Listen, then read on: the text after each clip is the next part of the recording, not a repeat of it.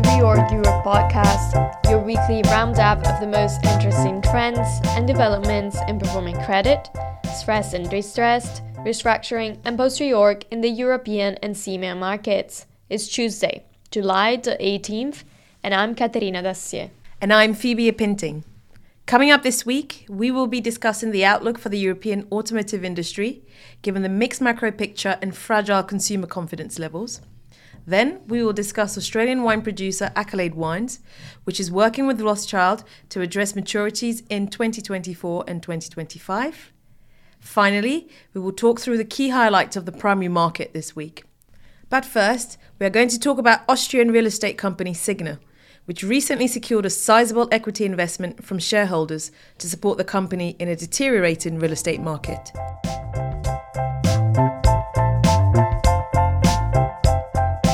Hi Aurelia, you spent most of last week going through a lot of reports on Signa. The company has attracted a lot of attention from the German-speaking press in recent years. Can you tell us a bit more about the company and what people find interesting about it? Hi Phoebe. The real estate company Signa is something I really wanted to write about for a long time because to me and many other people in the market, there's something mysterious about it. Let's put it like that.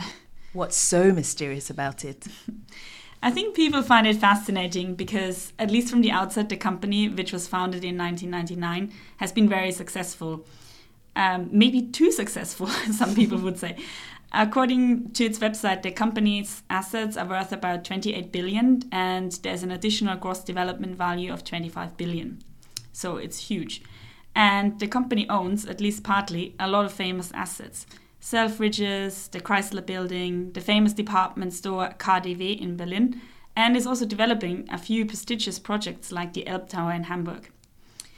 But I think because the company structure is largely private and because the founder, a businessman called René Benko from Tyrol, has been involved in a few controversies, a lot of people have suspicions whether something is maybe too good to be true, especially now that the real estate market environment is turning. So I wanted to kind of go behind the scenes and understand a bit more about the company. So how did you go about the research and what did you find out?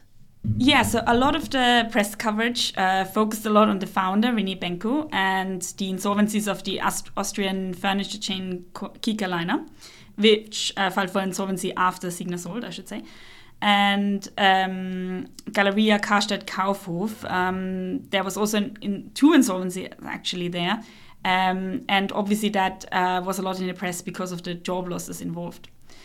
Of course, here at Reorg, we take a different focus. What I wanted to find out was about the main business of Signa, which is the so-called Signa Prime Selection, a portfolio of prestigious real estate assets in the DACH region, northern Italy, and to a lesser extent in the UK and US, as well as the development part of the business called Signa Development. Okay, so maybe give us a quick overview of the structure and tell us what you found out about the core business. Yes, so broadly speaking, at the top we have the Signa Holding GmbH, and then there are the different segments. So we have the Signa Retail segment, a real estate business, and if you go a little bit further down, in the real estate business you have Signa Prime and Signa Development, as well as Signa US Selection and Signa Luxury Hotels. And then in the Signa Retail segment, we have the department store group Galeria Karstadt Kaufhof, an e-commerce sports retailer called Signa Sports United, and the luxury department stores Selfridges, Globus, and KaDeWe. So now to the business. To be fair, based on my research and based on the information I could find, things don't look so bad. We estimate that the real estate segment has about 12 billion of debt and LTV ratios across the business are in the mid-40s region. Most importantly, perhaps, Signa has successfully sold a lot of assets recently, which, as we all know, is quite difficult because there are not so many transactions and we are kind of a bit in a limbo in terms of where valuations will go. That's good in terms of having extra liquidity in the challenging market environment. What about debt maturities? Yeah, so that's obviously the other key question here for real estate companies at the moment. But based on the information I got, the group has about 500 million coming due in the remainder of 2023. which in the context of a 12 billion capital structure in the real estate segment is not terrible. And if we look at a longer time horizon, it's about 3 billion coming due until 2025. So that's not unsolvable either. Based on our info, a lot of this debt is bank debt, which generally speaking should be easier to refinance or extend the maturity compared to bond debt at the moment. What about the shareholders of Signa? Who are they? And if they have committed to a 500 million equity raise, can we assume they will remain supportive? Yes, that's right. The holding company's shareholders are René Benko's family trust with 66% shareholding, followed by shareholdings of a range of wealthy business people, including the family trust of Haselsteiner, the family Eugster, Ernst Tanner, and Thorsten Töller. They've all committed to an equity raise of up to 500 million at the holdco level, which should shore up the company's liquidity in the near term, for sure. So in summary, do you think we don't have to worry about Signa and all the negative headlines are a bit overblown? I wouldn't say there are no concerns. Of course, as we said, the market is going through a crisis. We have seen pretty clear evidence of valuations heading down.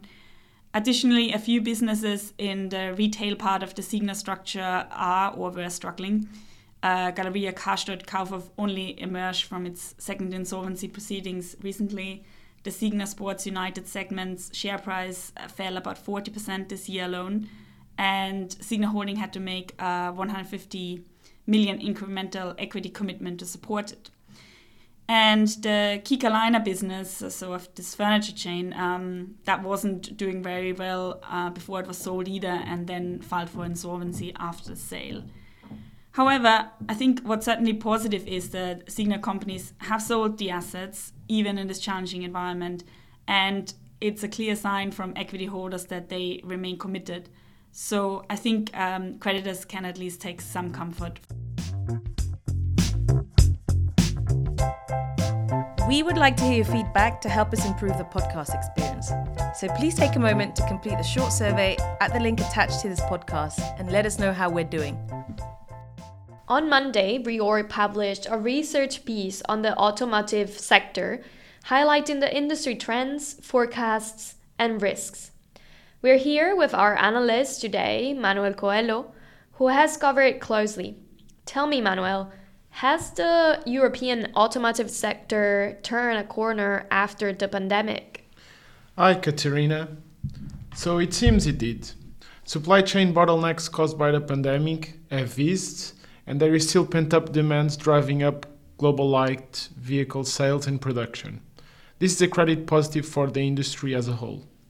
Just to give you some figures, from January to May, global light vehicle sales were up 10%, though global vehicle sales are far from peaks of 95 million units sold in 2017.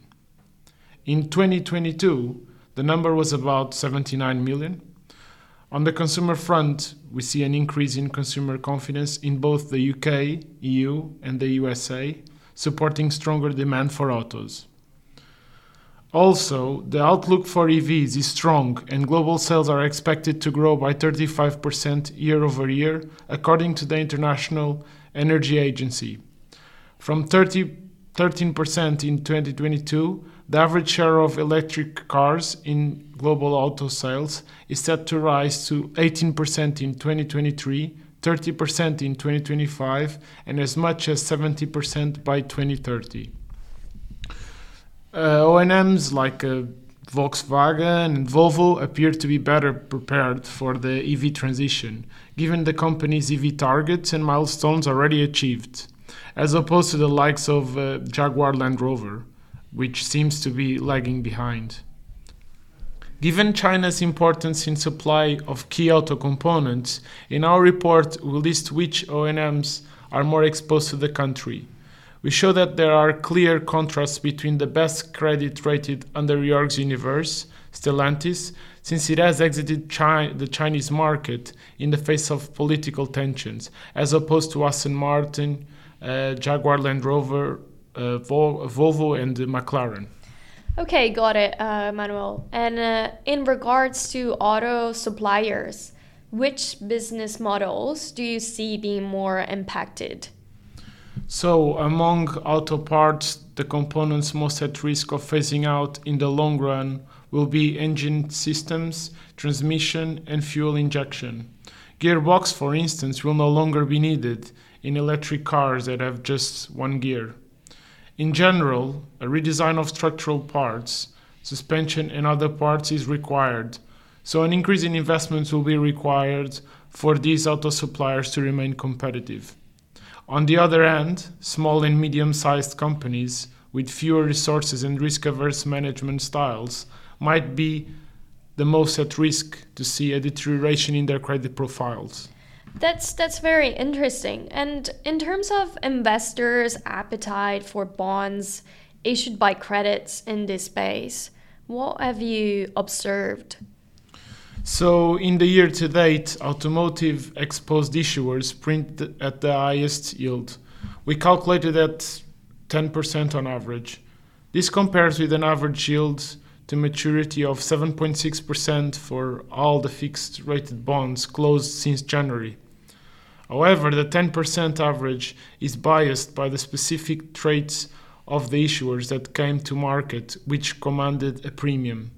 For example, Benteler was a first-time issuer. Schaeffler's parent company issued bonds that are structurally subordinated, and Adler-Pelzer had quite a weak credit profile, and the issuance had to be supported by an equity injection to get it through.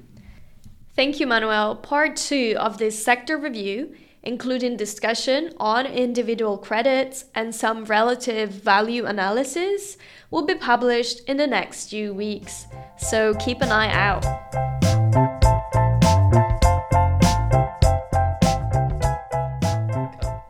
Hi Farouk, you wrote about Australian wine producer Accolade Wines last week. Can you walk us through the summary of that situation? Hello Phoebe, thanks. Sure. Accolade Wines has upcoming debt maturities, including a 150 million Australian dollar RCF falling due in April next year, and a 550 million Australian dollar term loan due in June of 2025. The market view is the company will find it challenging to refinance its maturities, and it will have to seek alternative liability management solutions. And this view is reflected in the price, with the term loan currently quoted at below 50 on Solve Advisors. You said refinancing will be challenging, but it still seems to be a possibility, right? Well, the market thinks its sponsor Carlyle has to write a big equity check to support the refinancing. If it doesn't provide that support, the company will have to seek alternatives, and this could include a debt for equity swap. Thanks, Farouk. Can you also tell us how the company has been performing recently and what's the outlook for earnings?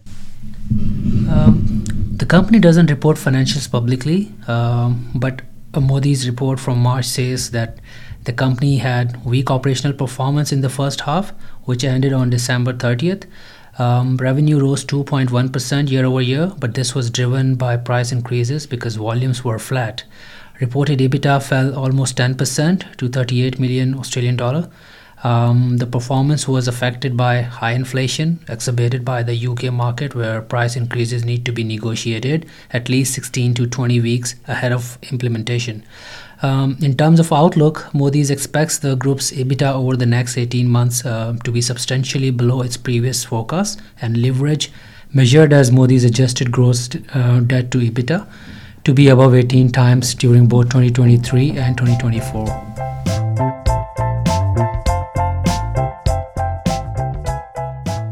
I had a call with high-yield reporter Beatrice Mavrolion earlier today and asked about what's going on in the primary market.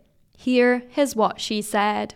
So the primary market is still active this week as issuers seek to raise debt ahead of the summer holidays. German software company Software AG is marketing a €1 billion term loan B to support the company's take private by private equity Silver Lake. The deal is one of few leveraged buyouts to come to the market over recent months and potentially signals the beginning of a gradual return to larger numbers of these types of deals. There are apparently two more take-private LBOs which may come to the market shortly after the summer. Activity in the loan market continues to be focused on amend and extend transactions. There are Term Loan B extensions in the market for investor services group IQEQ, chemical producer Ancor, and pharmaceuticals company Zentiva. These deals are generally being priced at interest rates 125 to 150 basis points, more or less, higher than the original margins these companies paid, putting pressure on interest coverage ratios for these issuers, which can be difficult for some companies and sectors facing expectations of limited growth in challenging economic conditions. However, investors agree that it is preferable to refinance now at higher rates and possibly refinance or reprice later than allowing maturities to approach further while increasing the risk that the primary market conditions may worsen. Meanwhile, Finnish health and social care provider Mehiläinen is expected to come to the market shortly with a loan A&E. And with many of the smaller, easier capital structures now extended, some of the larger and more challenging ones will now need to be addressed, loan investors have said. There's also a €350 million Term Loan B in the market for school operator Inspired Education to fund the company's M&A pipeline and repay its RCF drawings. And German packaging group Syntagon is marketing a €100 million Term Loan B add-on, which will also be used to repay RCF drawings. Finally, Irish energy group Energia is marketing €600 million of senior secured notes for refinancing. The company will also pay a dividend. However, this is expected to come from cash on its balance sheet. The company has benefited from higher EBITDA as a result of utilization at its power plants and high power prices. However, the group's consumer solutions business has been underperforming, although management said it expects profitability for this segment to improve. Join Reorg's Brian Conway, Beatrice Mavrolian, and Charlie Ward on Wednesday, July the 26th, for a review of the primary markets during the first half of the year. Our analyst and editorial team will present Reorg's insights and analysis of issuance and covenant trends during the period, as well as the outlook for the second half. Register for the webinar on reorg.com or email marketing@reorg.com for more information. Join thousands of industry professionals using ESGX by Reorg to address regulatory reporting and underwrite investments with ESG. Visit reorg.com/ESGX now to request a trial. We'd like to hear your feedback to help us improve the podcast experience. So please take a moment to complete the short survey at the link attached to this podcast and let us know how we're doing. More information on all the situations and events discussed in this podcast are available on our website, reorg.com. We hope you can join us next week for another Reorg Europe podcast. Until then, have a great week and thank you very much for listening.